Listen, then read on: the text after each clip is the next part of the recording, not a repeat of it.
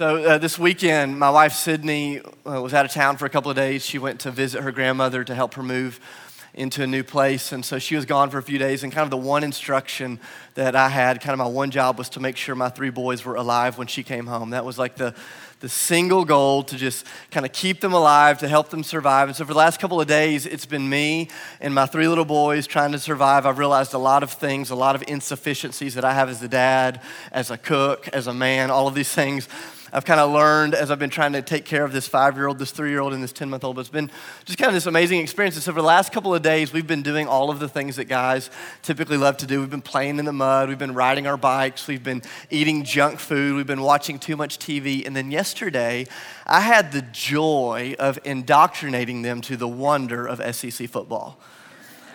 And it's a tough day for Tennessee fans, tough day for Auburn fans too. But anyways, it was a day where I just kind of got to bring them in and say, this is the joy of college football. And so we sat around with our shirts off, eating food, watching football. And one of the things that I love about the kind of the age that my boys are in right now is they don't want to just watch things, they want to play things. They want to act it out. So if we're watching baseball, they want to throw something around the living room. They want to run. If we're watching American Ninja Warrior, they want to roll and jump and kick and climb. And when we're watching football, they want to tackle, and they want to fight, and they want to throw, and they want to kick. And so we're there watching football, and we're playing, and we're wrestling on the ground. And my middle son, Jack, who's 3 years old, is the most competitive human being on planet Earth, maybe other than my wife. He got that from her. Not a good quality.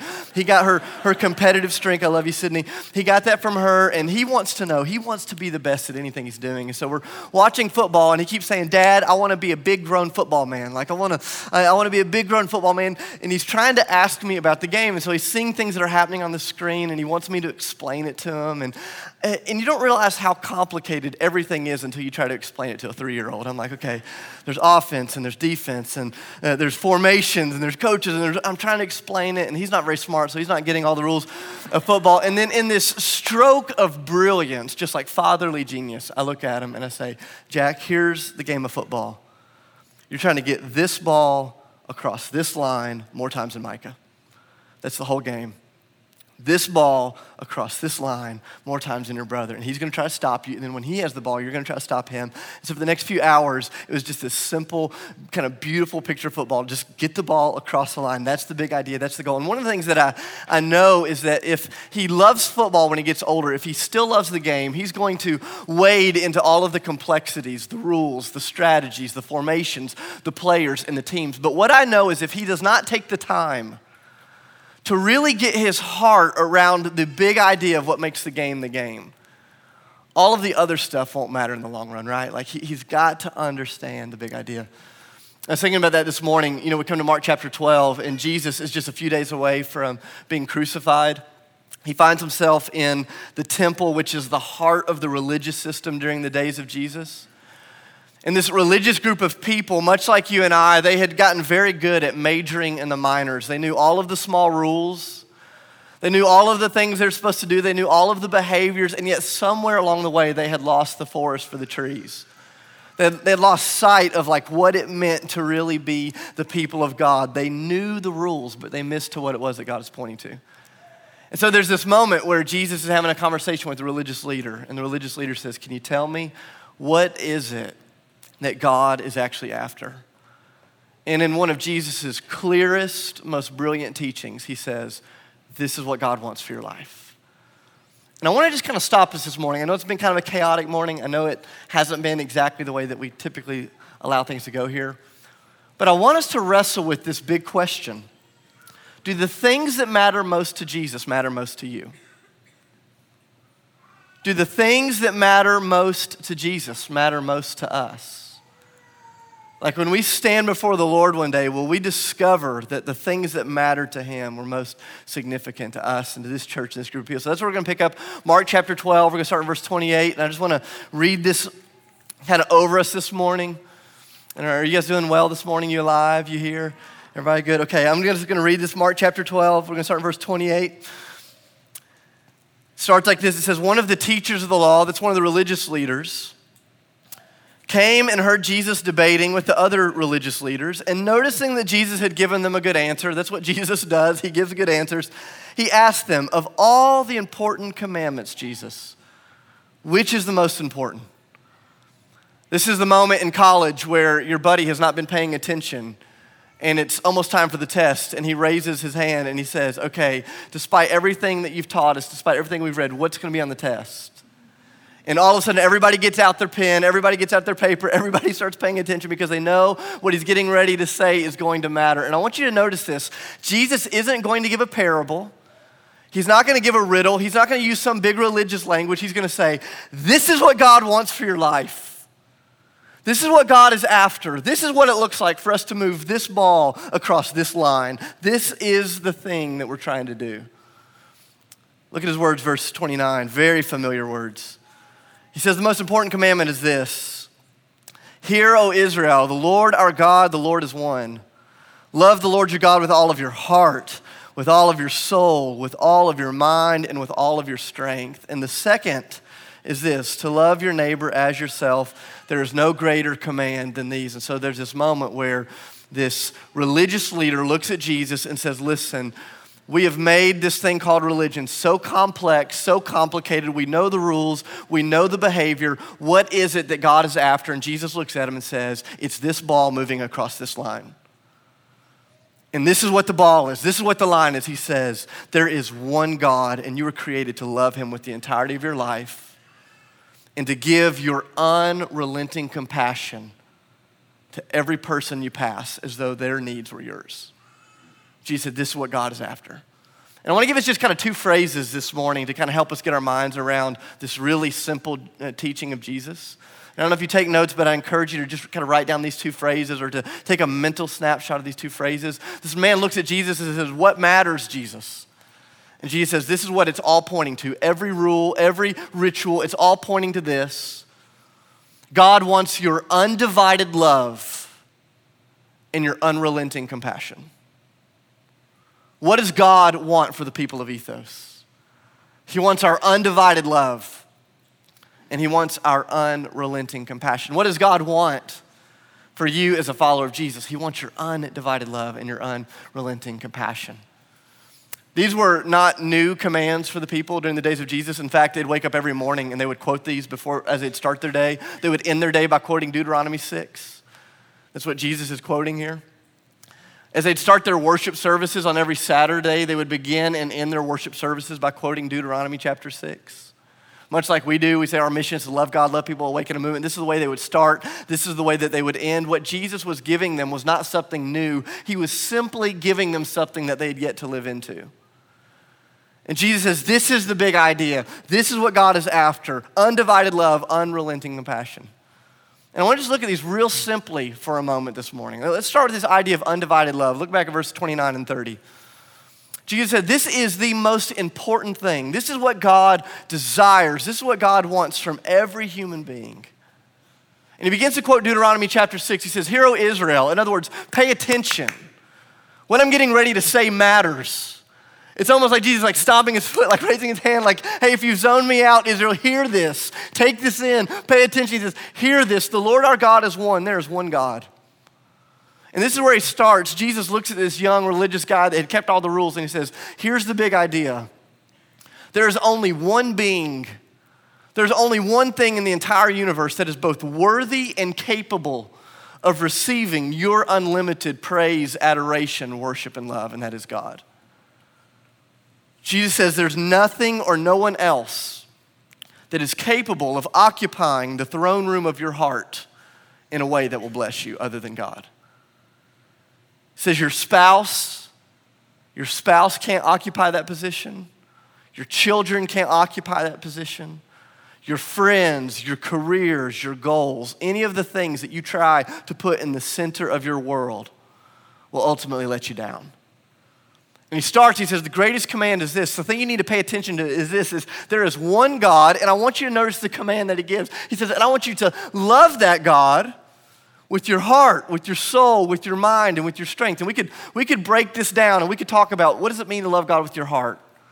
What does it mean to love God with your soul? What does it mean to love God with your strength and your mind? But here's what Jesus is saying. I want to make this so simple you'd have to pay someone to misunderstand it.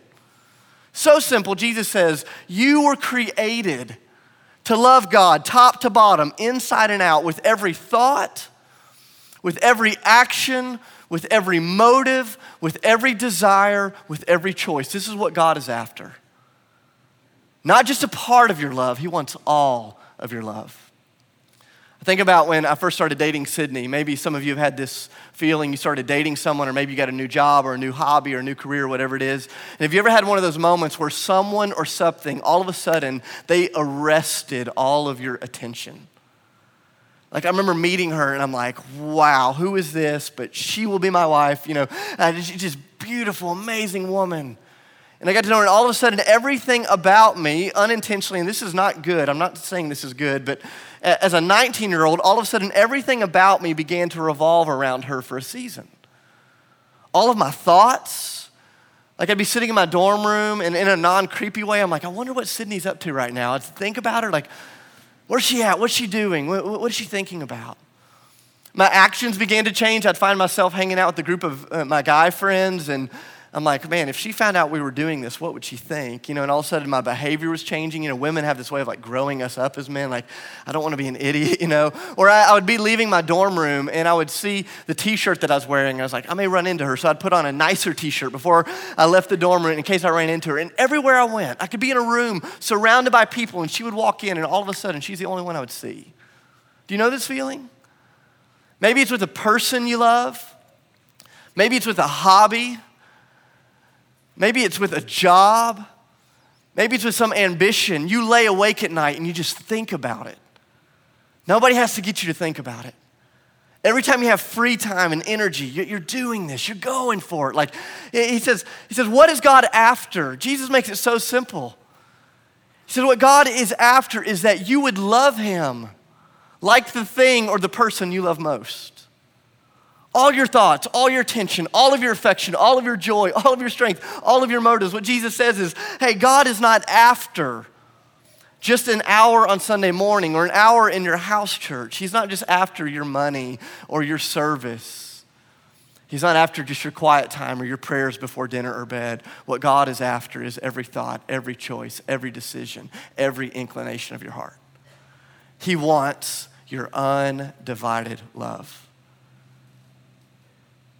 And then he keeps going. He says, I'll give you a freebie. You asked for one command. I'll give you a second one. He says the second one is to love your neighbor as yourself. In other words, he looks at this young man and he says, listen, your life is designed to give God the entirety of who you are, and the result of your undivided love towards God becomes this unrelenting compassion to your neighbors. This unceasing, unyielding, unquitting compassion for those that are in your path. If you remember this same conversation that Jesus has as it's recorded over in the Gospel of Luke, this is the point where the religious leader raises his hand and he goes, wow, that's an unbelievable amount of love for other people. And you can imagine him feeling maybe what you and I are feeling. And he says, okay, who's my neighbor then? Who's the person that I'm supposed to love like that? Because I have a limited amount of love. I can't love everyone that way. And so maybe you remember Luke chapter 10, Jesus tells the story of the Great Samaritan here, right after giving them the great commands. And he tells them this story about a man who was beaten within an inch of his life and left on the side of the road, and two religious leaders pass him by. And then a Samaritan shows up and helps him out. And here's the cliff notes for the Great Samaritan, or the Good Samaritan. The man says, who's my neighbor, Jesus? And Jesus says, anyone in your path that has a need, that's your neighbor. Anyone in your path that has a need is your neighbor. So Jesus says, what is it that God is after? What does God desire? It's not just Sundays and sermons and sitting and listening and standing and singing and giving and serving and managing your morality. He says he's after your undivided love and your unrelenting compassion for those that are in your path. He says, I want you to love them. And the standard of your love for those human beings is your love for self. Have you ever noticed that the gravitational pull of your heart is yourself? Like, no one has to instruct you on how to love yourself. Nobody had to teach me how to love me. No one is more averse at loving Dave Clayton than Dave Clayton. Like, when Sydney says, what are we doing for dinner tonight? I never go, I wonder what Jack wants. I think of what I want. When somebody says, hey, what are we doing this weekend? I never go, hey, what does Will want to do this weekend? I go, what does Dave want to do this weekend? Like, I am trained every breath of every moment is to love myself. It's the way I'm conditioned. And Jesus says this beautiful thing happens when you begin to give God your undivided love. All of a sudden, the gravitational pull of your affection is no longer yourself. It is actually the needs of the people around you. It says, so what God is after is this undivided love towards your Heavenly Father that spills over into this unrelenting compassion for other people, a type of love so fierce, so bold, so beautiful, it even looks like you love your neighbors as much as you love yourself. Jesus says that's God's vision for your life. And I love this young religious leader's response. Look back at the word with me, because his response is so honest. I related with his response so much this week, and it is so beautiful. Verse 32, he says, well said, teacher. You are right in saying that there's one God and no other but him. I love that, to tell Jesus that he just did a great job teaching the Bible. Great job, great job teaching the word that you inspired since the beginning of time, Great job. Verse 33, he says, you're right. What God is after is to love him with all your heart, with all your understanding, with all of your strength, and to love your neighbors yourself is more important than all the burnt offerings and sacrifices. And when Jesus saw that he had answered wisely, he said to him, you are not far from the kingdom of God. And from then on, no one dared to ask him any questions. And so I love this beautiful moment. He's there with this religious leader. The religious leader says, what is it that God's after? He says, this is what God wants. He wants your undivided love. He wants your unrelenting compassion. And I want you to notice the man's response. His response is both full of inspiration. He is inspired. And it's full of humility because he's instantly humbled and realizes he can't possibly live it out.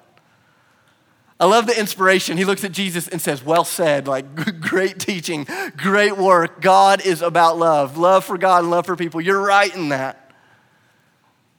And I love the inspiration that he feels, but you keep reading, you get into verse 33, and you see the humility because instantly he goes, and you're right, burnt offerings and sacrifices aren't enough. This guy's whole life, he'd been taught maybe what you've been taught. His whole life, he'd been taught if he could just keep the rules, he'd be good with God.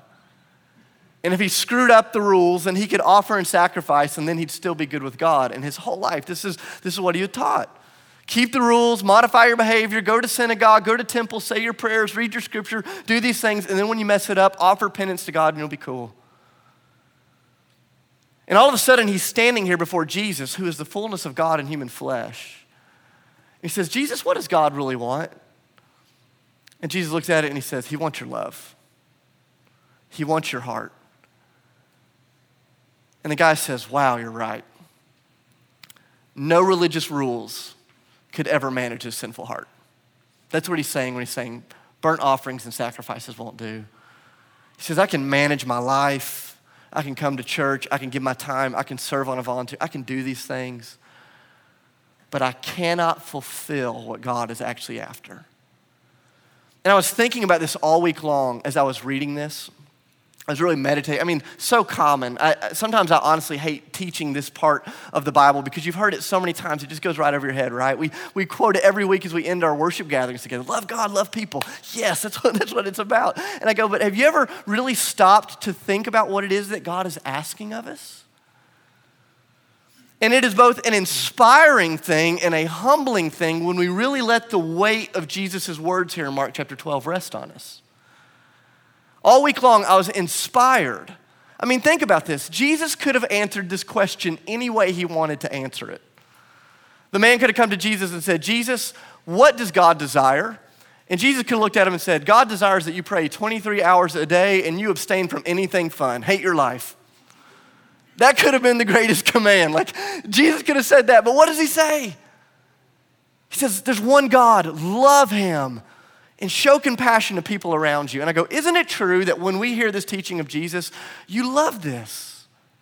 I love this. I love that Jesus loves love. I love that God loves love. I love that Jesus is about love. It's inspiring.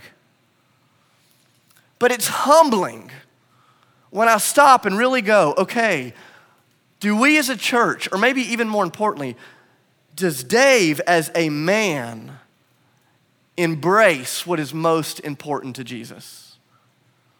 I'll just kind of let you in on my life. I won't even make you deal with your own. You can deal with your own this week. I'll just let you in on my life this week. 2 confessions. In the last 18 or 19 months, I don't know if I've ever had a week where I felt as disconnected from God as I did this week. Wasn't on purpose. I didn't wake up on Monday saying, this will be the week that I neglect the Lord and abandon his promises for me. Like, that wasn't in my calendar. I didn't wake up and say, this will be the week where I'll watch more Netflix than pray. This will be the week when I'll be consumed with worry and doubt and fear. I did not wake up at the beginning of this week and make the decision that I would not love God with the entirety of my heart, soul, mind, and strength. But here's the reality this week. Not only was God not first in my life, he probably wasn't second, third, fourth, or fifth. I mean, he was way down the list. And I'm not saying this, like, please, if you don't know me, I'm not saying this with any sort of, like, joy. Like, it's just real, like, just one of those weeks. And I was reading the scripture going, okay, God, I can't even keep the greatest command for a week. I mean, just try this. Just try this 1 week of loving God with the entirety of heart, soul, mind, and strength. Like, don't mess up once. Can you imagine like how impossible this is? Just try it this week. When you screw that up on Monday, kind of whittle it down a bit and go, okay, let's love God for a day. Can you love God this way for 1 day? I'd argue you can't. When you screw that up on Monday, on Tuesday when you wake up, see if you can love God like this for an hour. Can you love God this way for 1 hour? Maybe you're like me and you'll mess that up as well. And I go, can you love God like this for 1 minute? I am so spiritually ADD. Have you ever had one of these moments? It's like you're in the Word, you're praying, God, I love you. You're glorious, you're amazing. Butterfly. God, I love you. You have my heart. Oh, who's picking Mike up from school? God, I love you. I want to walk with you. God, you can do anything. And then you overdraft your bank account. God, where are you? Why have you forsaken me? Like, have you ever had that? Have you ever felt that? And I go, it's inspiring and it's humbling. I go, I can't live this out. I can't live this out. Let's take the second command for a second. As if that one's not hard enough. Jesus says, okay, love your neighbor as yourself. Show unrelenting compassion.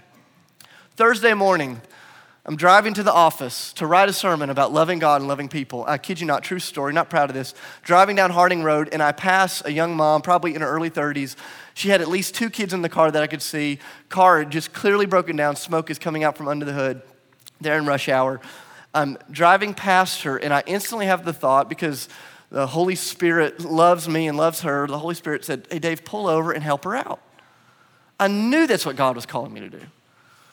So I'm kind of doing that thing that we've all done where we're just kind of debating with God. Like, did you really mean that? Was that theoretical? Okay, Lord, I'll pray for her, thank you. I'm like, just kind of doing that thing in my mind that we all do. And then I have the thought, she probably has a cell phone. She's probably already called someone. And I drive in to the office, I sit down at my desk, and I spend the next few hours writing this sermon for you about loving God and showing unrelenting compassion to the people that are in my path. And I go, not only did I miss it with her, I bet you I missed it with 100 people this week. Maybe 1,000, who knows? And there's this moment where I'm like, oh God, I can't do this. And I think this is the reason the story ends the way that it does in verse 34. The people don't jump up and down going, yes, love God, love people. That's our new mission statement. They're not excited about it. It says, no one dared to ask Jesus another question. They went, wow, who can do this? Because Jesus was not lowering the bar. He was raising it to the roof. And I think we have an option how we receive these words of Jesus out of Mark chapter 12. I think you can receive these words like a legalist. You know, some of you have been trained to do this your whole life. And so you hear these 2 commands and you go, okay, I'm gonna love God with all my heart, and you write it out in your day planner. This is how I'm gonna get my heart under control this week. And I'm gonna love him with my mind, and I'm gonna love him with my strength, and I'm gonna love him with all of me, and this is what it's gonna look like. And you've tried this before, right? And I go, here's the problem with receiving the words of Jesus like a legalist. It will always lead you to a place of frustration and fear. Because you will try it and you will try it and you will try it and you'll realize you can't do it, so you'll be frustrated, and then all of a sudden you'll be fearful, wondering, am I really saved? If the entire Bible could be written on a 3x5 postcard, Jesus is making it clear that you and I couldn't fulfill it without the help of Jesus. Saying this is it. And you can receive it like a legalist, kind of your white-knuckled Christianity. I'm gonna try this, I'm gonna try this, I'm gonna try this, but it'll just lead you to frustration or fear. Another way you can receive the words of Jesus is you can receive them like a relativist. And this is where a lot of us end up after we have grown up in a world of legalism. We all of a sudden begin to treat the words of Jesus like a relativist, and we go, okay, like, who's really to say what love is? When we do this really terrible thing, we start comparing ourselves to each other, right? And it's like, oh, I'm more loving than Will. And Will goes, well, I'm more loving than Katie. And Katie goes, well, I'm more loving than Deanna. And Deanna goes, I'm more loving than Hubie. And Hubie goes, I'm more loving than Hitler. And we can all find somebody. You're way better than Hitler, Hubie. Just like we all find someone next to us that we're more loving than, right? And go, I can do this. I can fulfill this. And so when you receive the words of Jesus like a relativist, we become prideful. We go, man, I love Ethos. Ethos is so much more loving than the church I just came from. Man, I love my house church. It's so much more loving than wherever it is that I just came from. We become prideful. I go, here's the problem with receiving these words of Jesus like a relativist. It's that God doesn't grade on a bell curve. We're not gonna show up before the Lord one day. He's not gonna line up all of humanity. And he's not gonna say, okay, the top 40%, you get an A, you're into the kingdom of God. You will not be compared to me. You will not be compared to your spouse. You will not be compared to the person sitting next to you. You will be compared against Jesus Christ. That's the standard. And when we receive the words of Jesus like a relativist, we either become prideful because we compare ourselves to each other, or we become apathetic because you realize, man, I just can't do it. And I go, do we receive it like a legalist? Do we receive it like a relativist? Or do we receive it like a disciple? And a disciple has this ability to stand in the tension of the bigness, the inspiring nature of these words, but to also walk in the humility of this reality that we can't possibly live this out apart from the help of Jesus. You can't do this. You can't live it out. I want to caution you.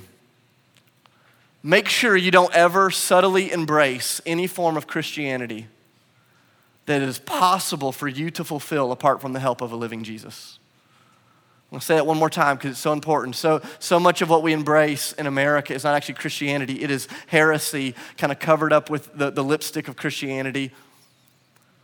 Make sure you do not embrace a form of Christianity that is possible for you to fulfill without the help of a living Jesus. And Jesus looks at this guy, and it's like they're kids playing on the living room floor. And Jesus is not doing away with all of the other rules. He's not throwing away the Bible. He's not throwing away everything else. He's saying, no, I'm trying to help you see what they all point to.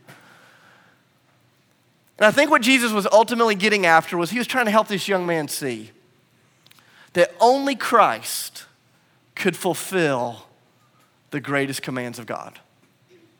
Only Jesus could live this out. Only Jesus could embody this from the moment he woke up to the moment he went to sleep, from the time of his first breath until the time of his last. And because only Jesus could do it, only Jesus could turn around and give it. I want you to think about this in Jesus' life. I could tell you hundreds of stories because I think every story in his life points to both his undivided love for God and his unrelenting compassion for people. But I'll just kind of give you two. Think about that moment in the Garden of Gethsemane. Jesus is getting ready to go to the cross, and you see just the weight of his love for God and the weight of his compassion for people in the same scene. And so there he is in the Garden of Gethsemane, and he's praying to his heavenly Father, and he says, Father, if there is any way for you to save the world without me going to the cross, would you please do that? But not my will, yours be done. And over and over and over through that night in the Garden of Gethsemane, you see him praying, surrendering his will to the Father, giving his love, heart, soul, mind, and strength to God. Do you remember what happens when the soldiers show up? The ones that are coming to arrest him, to drag him to the cross, to drive nails through his hands, to put a crown of thorns on his head, to mock him. The soldiers show up. And Peter, who is one of Jesus' closest friends, pulls out a sword and tries to kill one of the soldiers. He's a really bad shot, and so he misses and cuts the guy's ear off instead of his head. I mean, Peter was clearly a fisherman, not a soldier, but he's doing his best for the name of Jesus, and he tries to kill the soldier, cuts the man's ear off. And what does Jesus do in that moment?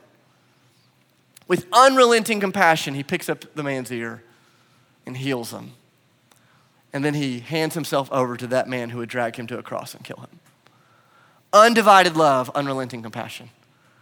Think about what happens on the cross. Jesus is there on the cross. And even in his last breath, you see him giving his undivided love to his heavenly Father. He cries out, "Daddy, why have you forsaken me?" In other words, "Father, I am giving you all of myself, and it seems like you are giving me none of yourself. Like, why have you forsaken me?" And then he says, "Into my hands I commit my spirit. Into your hands I commit my spirit." Undivided love for God. And then he looks down at the soldiers gathered around the foot of the cross, and it's almost as if he says, "Hey, and Father, while you're at it, would you forgive these folks? They have no idea what they're doing." Undivided love, unrelenting compassion. And he dies, and he raises from the grave on the third day, and he turns around and says, "Let me give you everything you need to fulfill that which you could never fulfill. Let me give you my righteousness because yours is not good enough to get you in. Let me give you my heart because yours is not good enough to get you in. Let me give you my strength and my mind and my soul." I mean, just think about the promises of Scripture. You can go back and look these up. Ezekiel 36, God promises that he gives us his heart. 1 Corinthians 2, verse 16, he promises that he will give us Jesus' mind. John 14, 17, he promises that he will give us his spirit. Philippians 4, verse 13, he says, "And I will give you my strength." Jesus says here, let me raise the bar on what it is that God is after. Let me accomplish it because you can't accomplish it. And then let me place that in you so that all of a sudden you can love God and you can show compassion to others in ways that you would have never imagined. When I was in 7th grade, me and one of my best friends, we decided that we were going to learn how to dunk a basketball on a 10-foot goal. There were a lot of problems with that kind of goal. You know, at the time, I was about 4'9". I had a 6-inch vertical, and there was no part of that dream that was rooted in reality. But we bought ankle weights, and we ran around with ankle weights, and we tried jumping. And for about 2 weeks, you know, we were jumping and realizing this isn't going to work. And so we did what any good 7th grader would do. We got out the bar, and we just lowered the goal down to 7 feet. And we spent the rest of the summer just crushing it like Michael Jordan. I mean, just dunking. It was an awesome summer. We played some great basketball in my driveway. And there was this moment where we were confronted with this reality that we could never meet what had been put before us. And so we just decided to do what we knew to do. Let's just lower the goal. And I think this is what we do all the time in the American church. What is God after? Unrelenting, undivided love towards God, unrelenting compassion to people. And we go, that's not very realistic, Jesus. I work a 9-to-5 job. Okay, how about Sundays, Wednesdays, and my quiet time? And we lower the bar. And Jesus says, no, that's not the way that I meant for this to be. When I take my kids to the park, one of the things that they love for me to do there is these outdoor basketball goals. They're non-adjustable because they're outdoor goals. And so one of the things they love for me to do is to pick them up and to lift them so they can dunk the ball on the goal. And I was thinking of that last night when we were there at the park. I'm like lifting them up, and they're like hanging on the rim, and they're sticking their tongue out. They're just having an amazing time pretending that they can slam the basketball. And I went, isn't this what it means to be disciples? To live in this constant tension of inspiration and humility, of the reality that if there were only 2 commands in the whole Bible, Ethos Church would never come close to fulfilling them. But because Jesus wants to give you his heart, his mind, his spirit, his strength, he can lift you up to put the ball in the goal. And I go, may we live in this tension. May we open up our lives to all that God has for us. May we not water down what he's after with this undivided love and this unrelenting compassion. And may we find ourselves swept up in the joy of having lives that are being opened up to the wonders of God. I go, if you're not a follower of Jesus, I just want to give you a gift this morning. And here's the gift. You don't have to pretend here. No more faking. None of us expect you to be able to keep the rules. You can't do it. And so here's what I want to invite you to do. Just surrender. Surrender your pride. Surrender any notion that you can do this without the help of God. Come to Jesus. Place your faith in Jesus. Be baptized into Jesus. Be filled with the Spirit of Jesus. Receive his heart, his mind, his soul, his strength, and allow your life to be a conduit for the love of Jesus, both towards God and those around you. You can never love God the way that you were meant to love God without the help of Jesus. And you'll never love people the way you were meant to love people without the help of Jesus. So come to Jesus. Those of you that are followers of Jesus this morning, may we just find ourselves resting in the tension of both the bigness of what God asks for and the slowness by which those things seem to take root in our lives. This is a marathon, not a wind sprint. It's going to be our whole lives trying to figure out how the mind and the heart and the soul and the strength of Jesus takes root in me. Do you know how frustrating it is to be a guy like me and to suck at this so badly and then have to preach to you about it? But all week long, God was going, hey, this is a journey of grace. This is a journey of grace. And I want to challenge you, if you're a follower of Jesus this week, to do two things. To ask God to make himself your number one. If you're a follower of Jesus, just ask God, God, would you really be my number one? Every thought, every decision, every fear, every motive, would you help my love to be undivided towards you? Here's the second thing I want to challenge you to pray. And this will be more uncomfortable to pray for some of us, but I promise you it will lead you into good places. Second thing that I would challenge you to pray is, God, would you give me an opportunity too big for me to fulfill? Would you put someone in my path who so desperately needs your love? And Lord, would you give me the grace of letting that not be a short-term fix, but a long-term journey? This is the way the love of God begins breaking into our lives. This is the way the love of God begins revealing itself to the rest of the world. Do the things that matter most to Jesus matter most to us? Jesus, of all things, what is it? Hero ethos. The Lord our God, the Lord is one. Love the Lord your God with all your heart, with all your soul, with all your mind, and with all your strength. And the second thing that is equally important to God is you'd love your neighbor as yourself. There are no greater commands than these. Jesus, may you help us. Let's pray as we get ready to take communion.